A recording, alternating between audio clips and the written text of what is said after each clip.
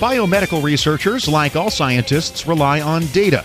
The more accessible and standardized the data, the faster and better research can take place. That's in part the idea behind a National Institutes of Health Information Technology initiative known as STRIDES. It stands for Science and Technology Research Infrastructure for Discovery, Experimentation, and Sustainability.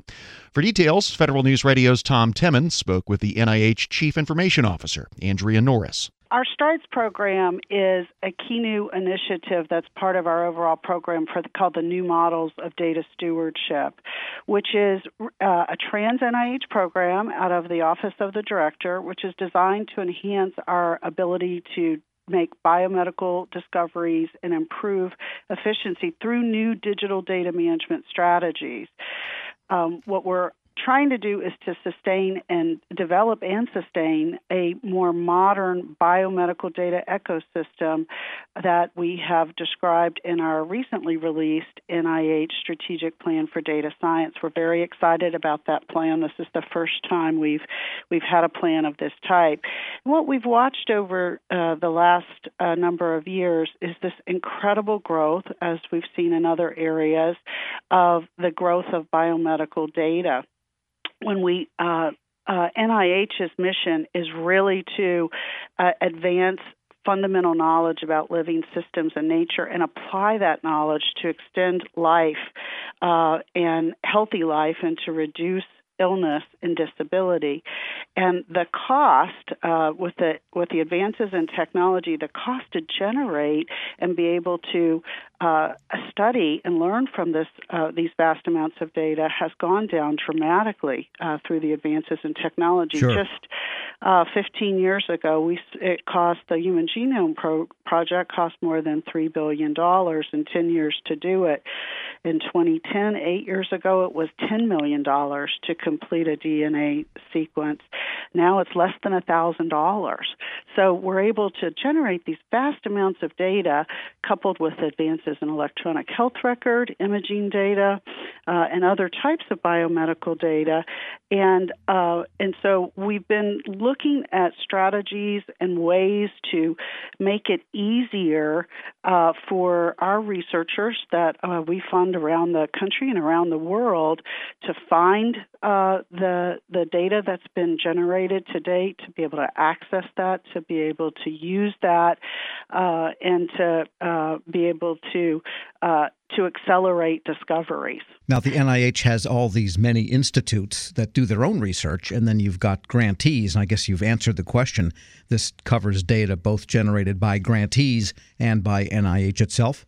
Yes. When we talk about the biomedical research ecosystem, we're talking about our national ecosystem.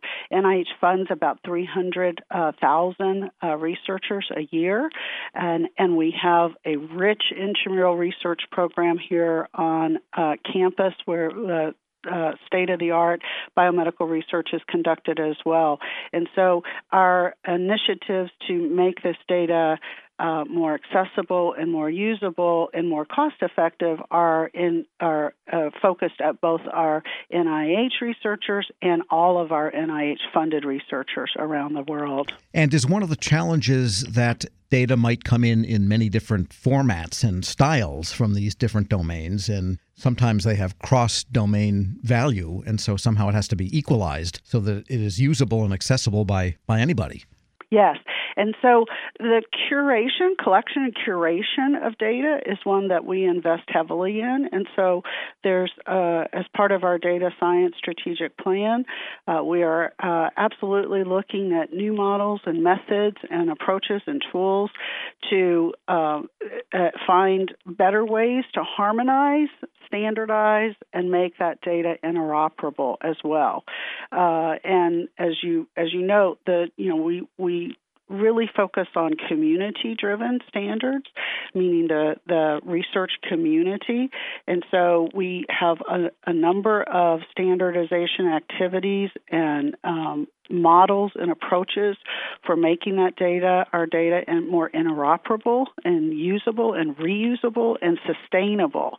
And so we're constantly doing some experimentation and research into the best methods and approaches and tools to do that. We're speaking with Andrea Norris. She's the NIH Chief Information Officer. Do you envision some sort of a, repository of authoritative data sources, maybe almost a data hub that will eventually result from this effort? Yes, so we have already many data, large-scale and moderate-size scale data repositories that we support, invest significantly to support those initiatives. But what we've watched over the last few years are the advances in certain programmatic areas of these really large, big data sets. So, for example, we have our All of Us program, which is a precision medicine initiative where we are looking to enroll 1 million participants in a program over to share and contribute their genomic data, their environmental data, their clinical information to help us do more research in a very diverse population to understand how we can prevent chronic pain affecting more than 100 million people each and every day, or better yet, develop better pain meds that aren't addictive, to develop better treatments or prevent diabetes, to slow or stop dementia, to uncover cancer cures that will work the very first time. We have our HEAL initiative, which is our initiative to help end addiction long term. Our Cancer Moonshot program has built a national cancer data ecosystem that has unbelievable information about a wide range of genetic information about cancer tumors and other kinds of critical data that is so important to our advances in cancer research. We have our BRAIN initiative, which is looking to really understand in a deeper and richer way how our human brain works and to map that similar to how we've mapped the human genome.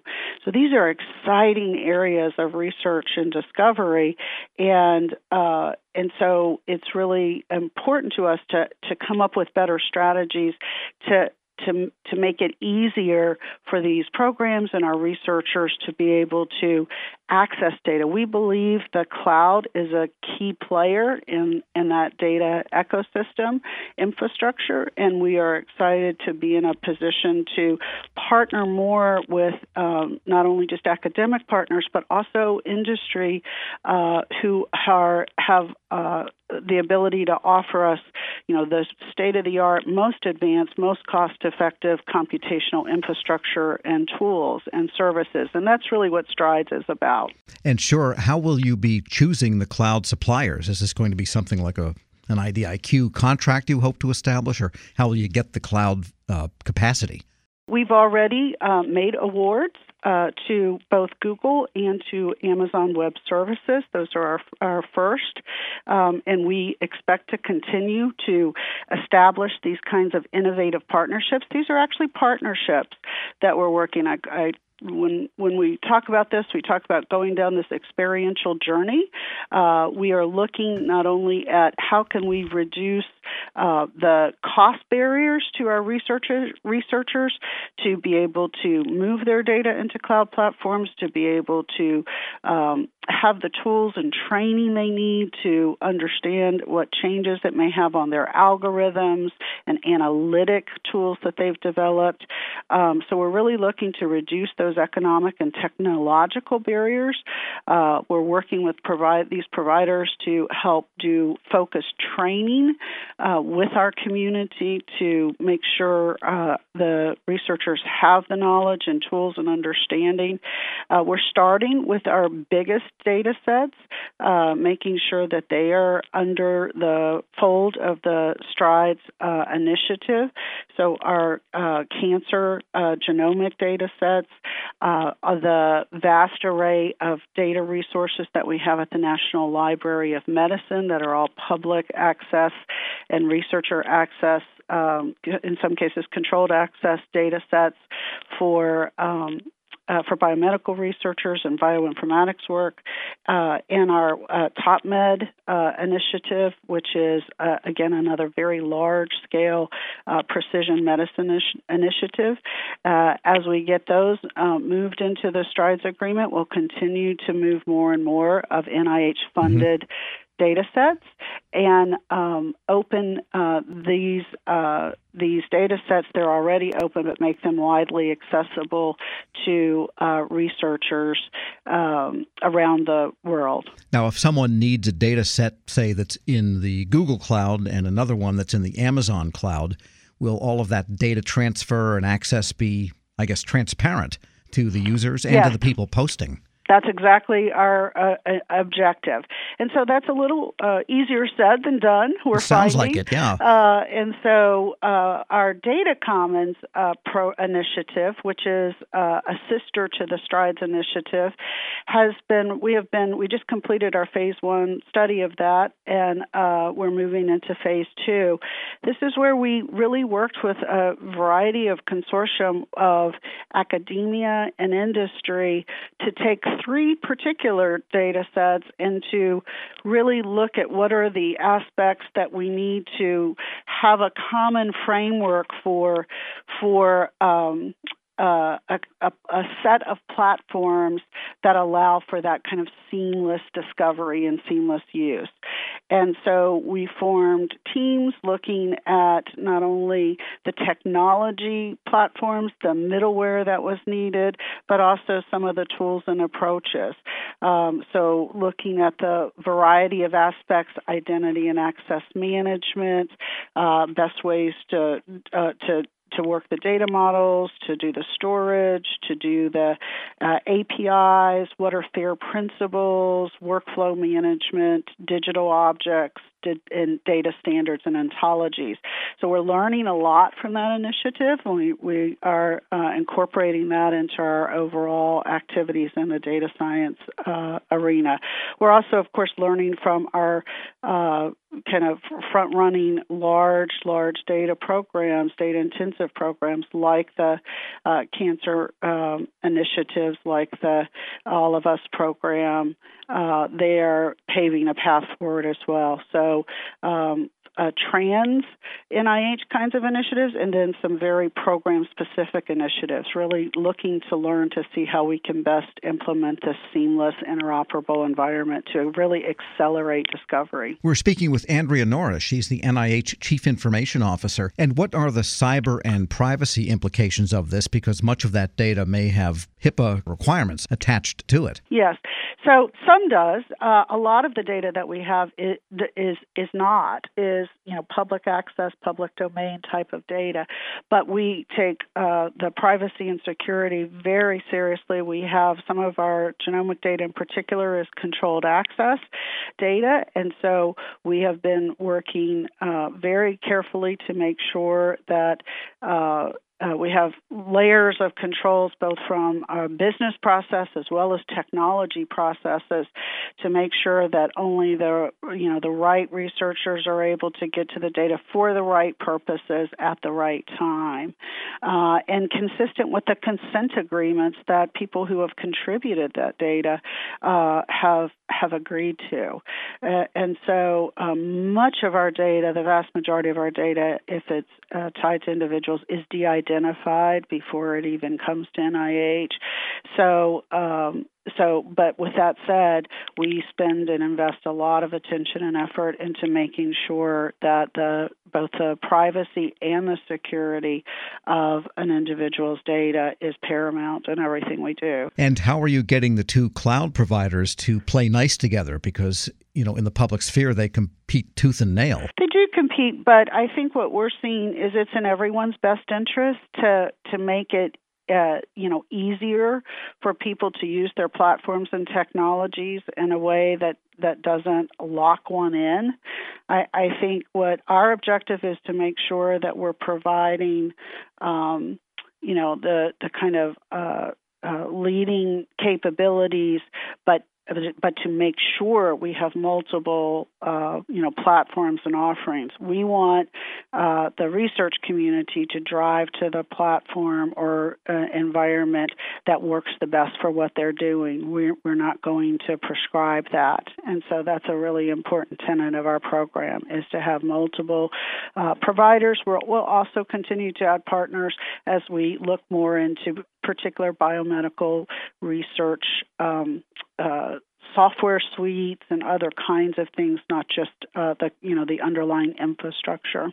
Now, a lot of federal cloud users or potential users worry about the I/O costs of putting data in, pulling it out so much, because often the charges are per I/O at some data unit.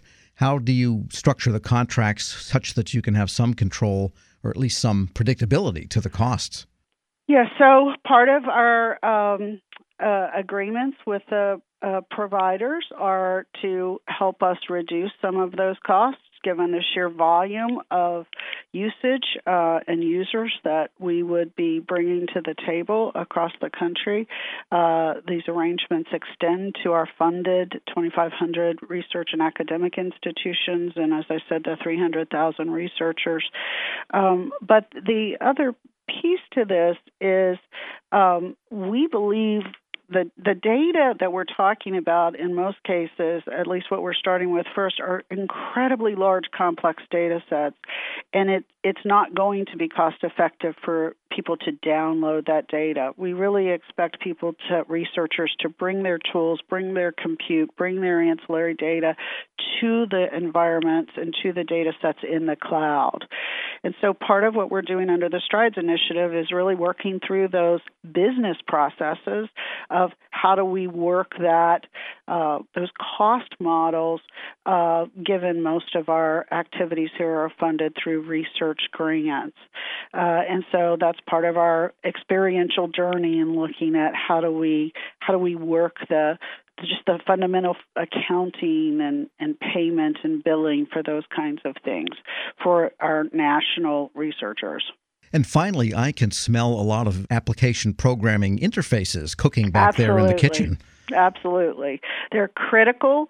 We believe that is absolutely critical, is coming up with, good standard APIs. That's fundamental and has been a big area of focus for our Data Commons initiative, where we're looking at what are the components that we need to have some best practices and standards around.